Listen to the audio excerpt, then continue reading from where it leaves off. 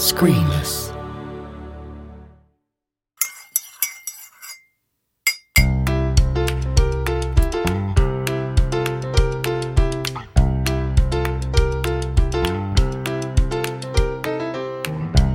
Hello and welcome to another episode of Creative Cuppa. I'm Gareth Davis, a composer for TV and an audio producer for more, and on this show I chat with people working in the many amazing creative industries. Every day is a school day on this podcast, and I've learned a lot from my guests, and I hope you have too. My guest today, Tim Muddiman, talks about controlled expressionism in art. I looked up controlled expressionism when I was doing my prep. Couldn't find anything. So I thought it would be useful before we get going with Tim to at least look up what expressionism is in art. On the Britannica Encyclopedia website it says this: Expressionism, artistic style in which the artist seeks to depict not objective reality, but rather the subjective emotions and responses that objects and events arouse within a person. Let's remember that at least, and then Tim can explain the controlled bit.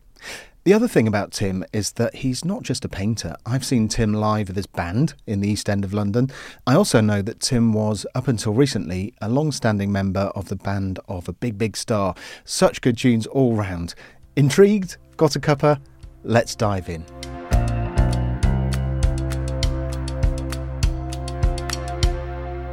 Tim Muddiman, artist. Welcome to Creative Cuppa. Hello, Gareth. How are you? I'm very well. Looking at this is your studio behind you there? Where I paint. Yeah, paint in this room. It's cold up here. It's getting cold. I'm right on the third floor of the old infirmary in Northampton. It's an incredible attic, and I've just taken on the lease of the floor below me as well. Oh yes, I saw that on your old social media. Yeah, it's a really good spot. This is where I paint at the moment. I've got a couple of meetings later this afternoon about maybe shifting a few things around, having another artist working here with me, and I'm going to migrate downstairs and create a gallery and all sorts of things. But this is my painting room at the moment, and it's cool. I'm right up high in the sky. I'm looking at a church out these windows here. It's a great spot. Inspiring. It is. Is that a church joke? Inspiring? I suppose it is. Did a funny. Anyway, Tim, look, I've been looking forward to welcoming you as a guest on this podcast because of your journey. I love chatting with all my guests, but in particular those who've started in one creative field and ended up in another. That's fascinating to me. And we'll come on to that journey, but I wanted to start with where you are now. Yeah. And your website says, with disciplines in structure and controlled expressionism, his style has been described as hard-edged, abstract, and contemporary. So my first question is about that. What is, or what do you consider to be, controlled expressionism? And how would you describe your art to someone who might not have experienced it yet?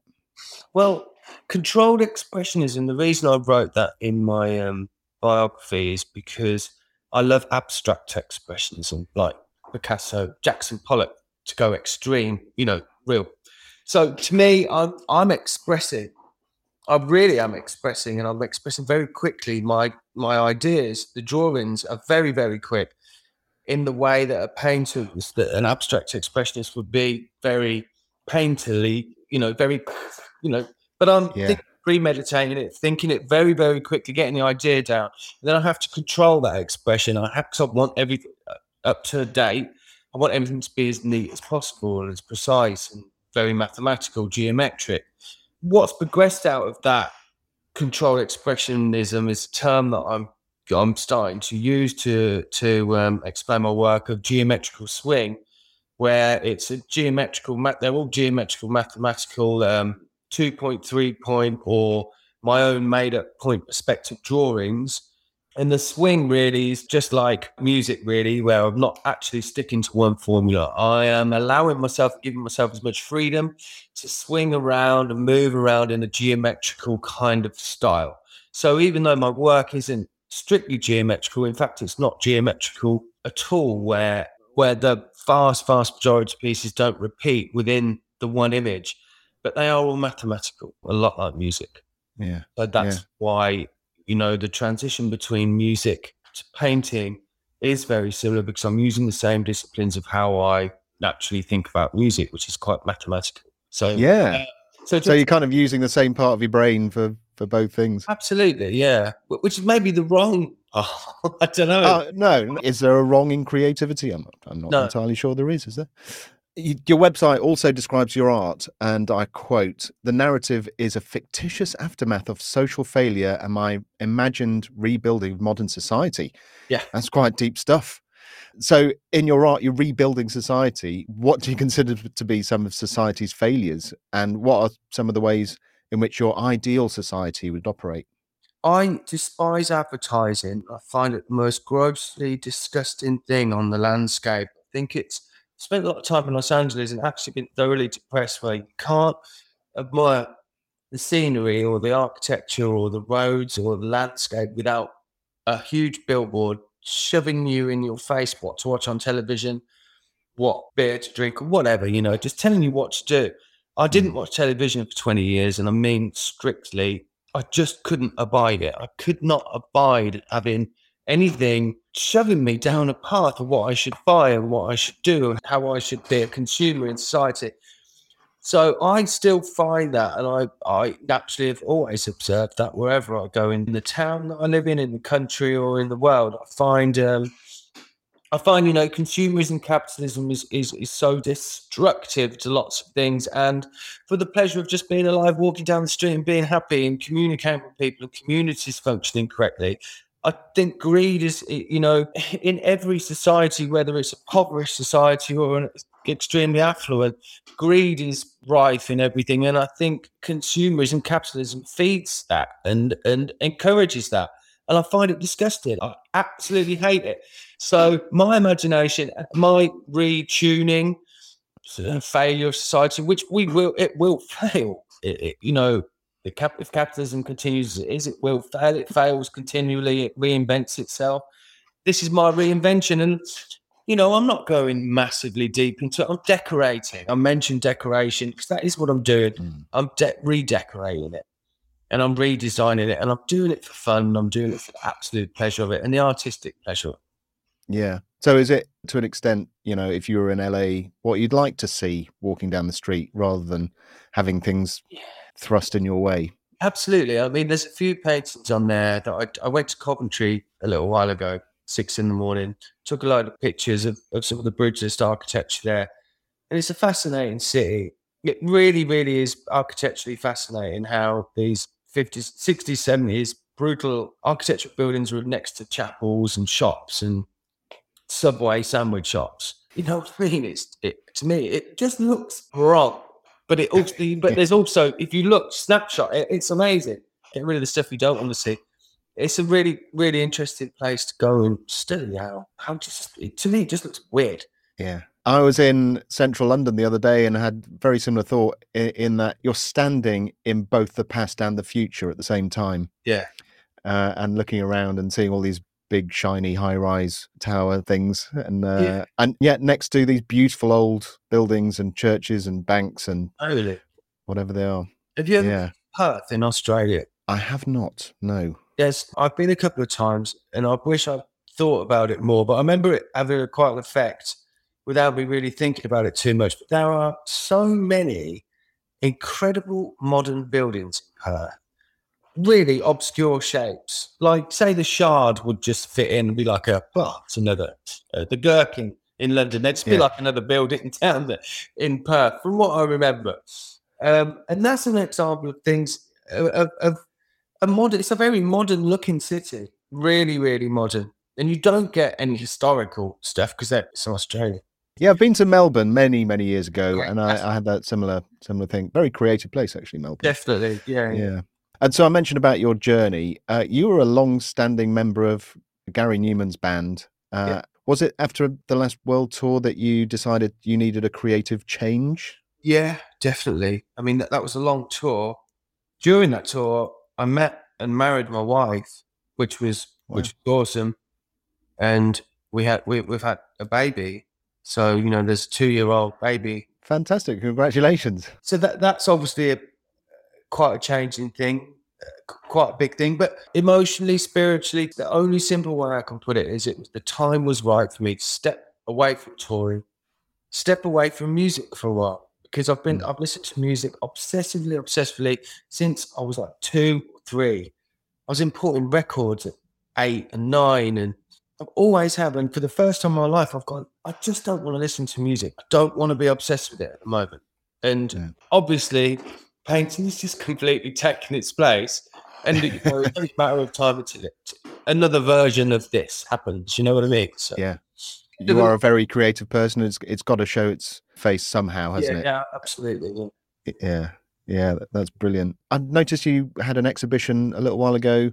Do you have any exhibitions or galleries where people can come along and experience your art up close? I just did one for Saatchi Presents, the other art firm's called, in Brick Lane at the Truman Brewery. I did that last weekend, and that was a great experience, successful.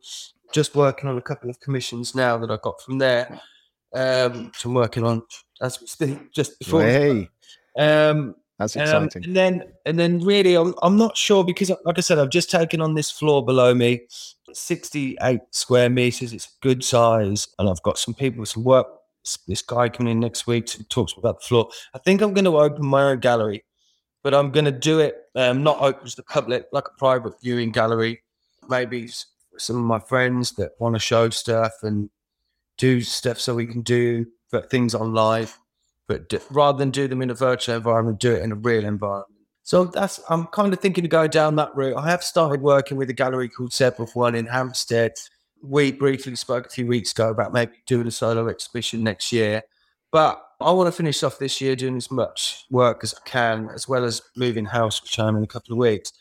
And then come January, I'm starting to think about whole new styles and new ways of going down, So I'm just considering all that.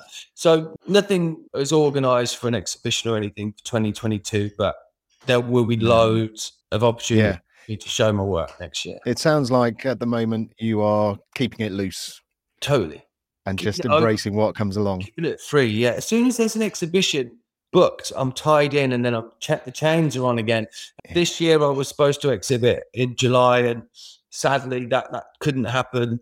But the whole of this year has been such an insane year because the first 6 months was all about that exhibition. So it was I couldn't show any new work. I wasn't interacting with people that I interact with online, and I really felt that. I missed that so much. I've got a great Facebook group where I communicate with hundreds of people on a regular basis, and because I wasn't putting anything up, all that sort of went, and I missed that part of the journey, this artistic journey. So I want to, with having a gallery here, I can really get that Facebook group going a little bit again. So that sounds brilliant. So where can listeners find out more about you and your work? My website is the best place. Now I'm out of that 6 month build up, and then the Saatchi thing. I'm now concentrating on making my website better. I know you work in many different things online. It's a brilliant, brilliant thing for a creative to have as their window into their world.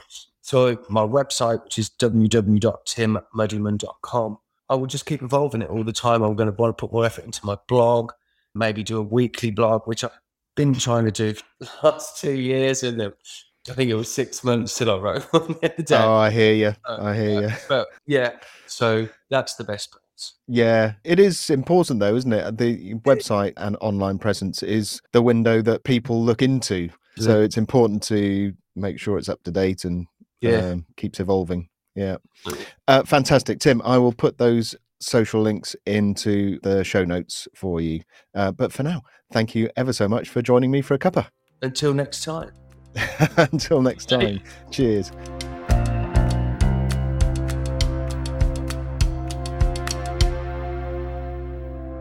Thanks again to Tim for his time and a peek into his studio, a lovely, inspiring space. I like how Tim is trying his very best to remain as free as possible to lean into his art. He has a really refreshing attitude to creativity, letting it show itself in its truest sense for him. Go and follow Tim on the social media. Take a look at his art on his website. It's really great. It's colourful, it has pleasing lines, it feels neat, and should give you a good feeling to be around it. All the links are in the show notes. Also in the show notes are links to this podcast's socials. It's @ScreenlessPod on Twitter, Instagram and Facebook. So come and say hello and look around. By the way, Screenless is the audio brand for all sorts of original content I've been involved with. Just in case you were wondering, there's more you'll find than just this show. Ooh. Creative Cuppa also has a lovely, sparkly new website where you can catch up with episodes, find links to your podcast app of choice, join the mailing list, all sorts. Come and get involved. And if you like this episode, please write a nice review wherever you can. Share posts on social media. Tell someone about it. That's how we grow. That's all for now. So until next time, dear listeners, stay kind, stay creative, and thanks for joining me for a cuppa.